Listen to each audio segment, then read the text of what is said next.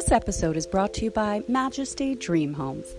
To sell, buy, or build your dream home, visit MajestyDreamHomes.com now.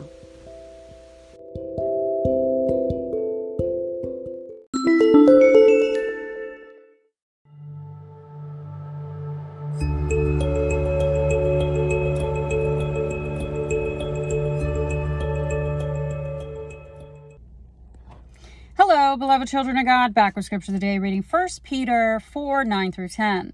Use hospitality one to another without grudging.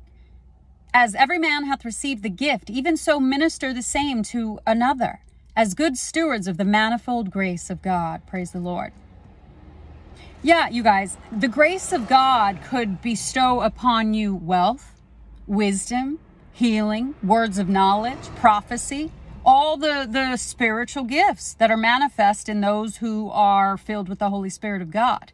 Okay? And so we use hospitality in such a way where we are welcoming of others to give of our abundance, to give of our gift, you know? And this is what the Lord is talking about here. So share the gifts that God has given to you. And if wealth is one of them, give to the poor.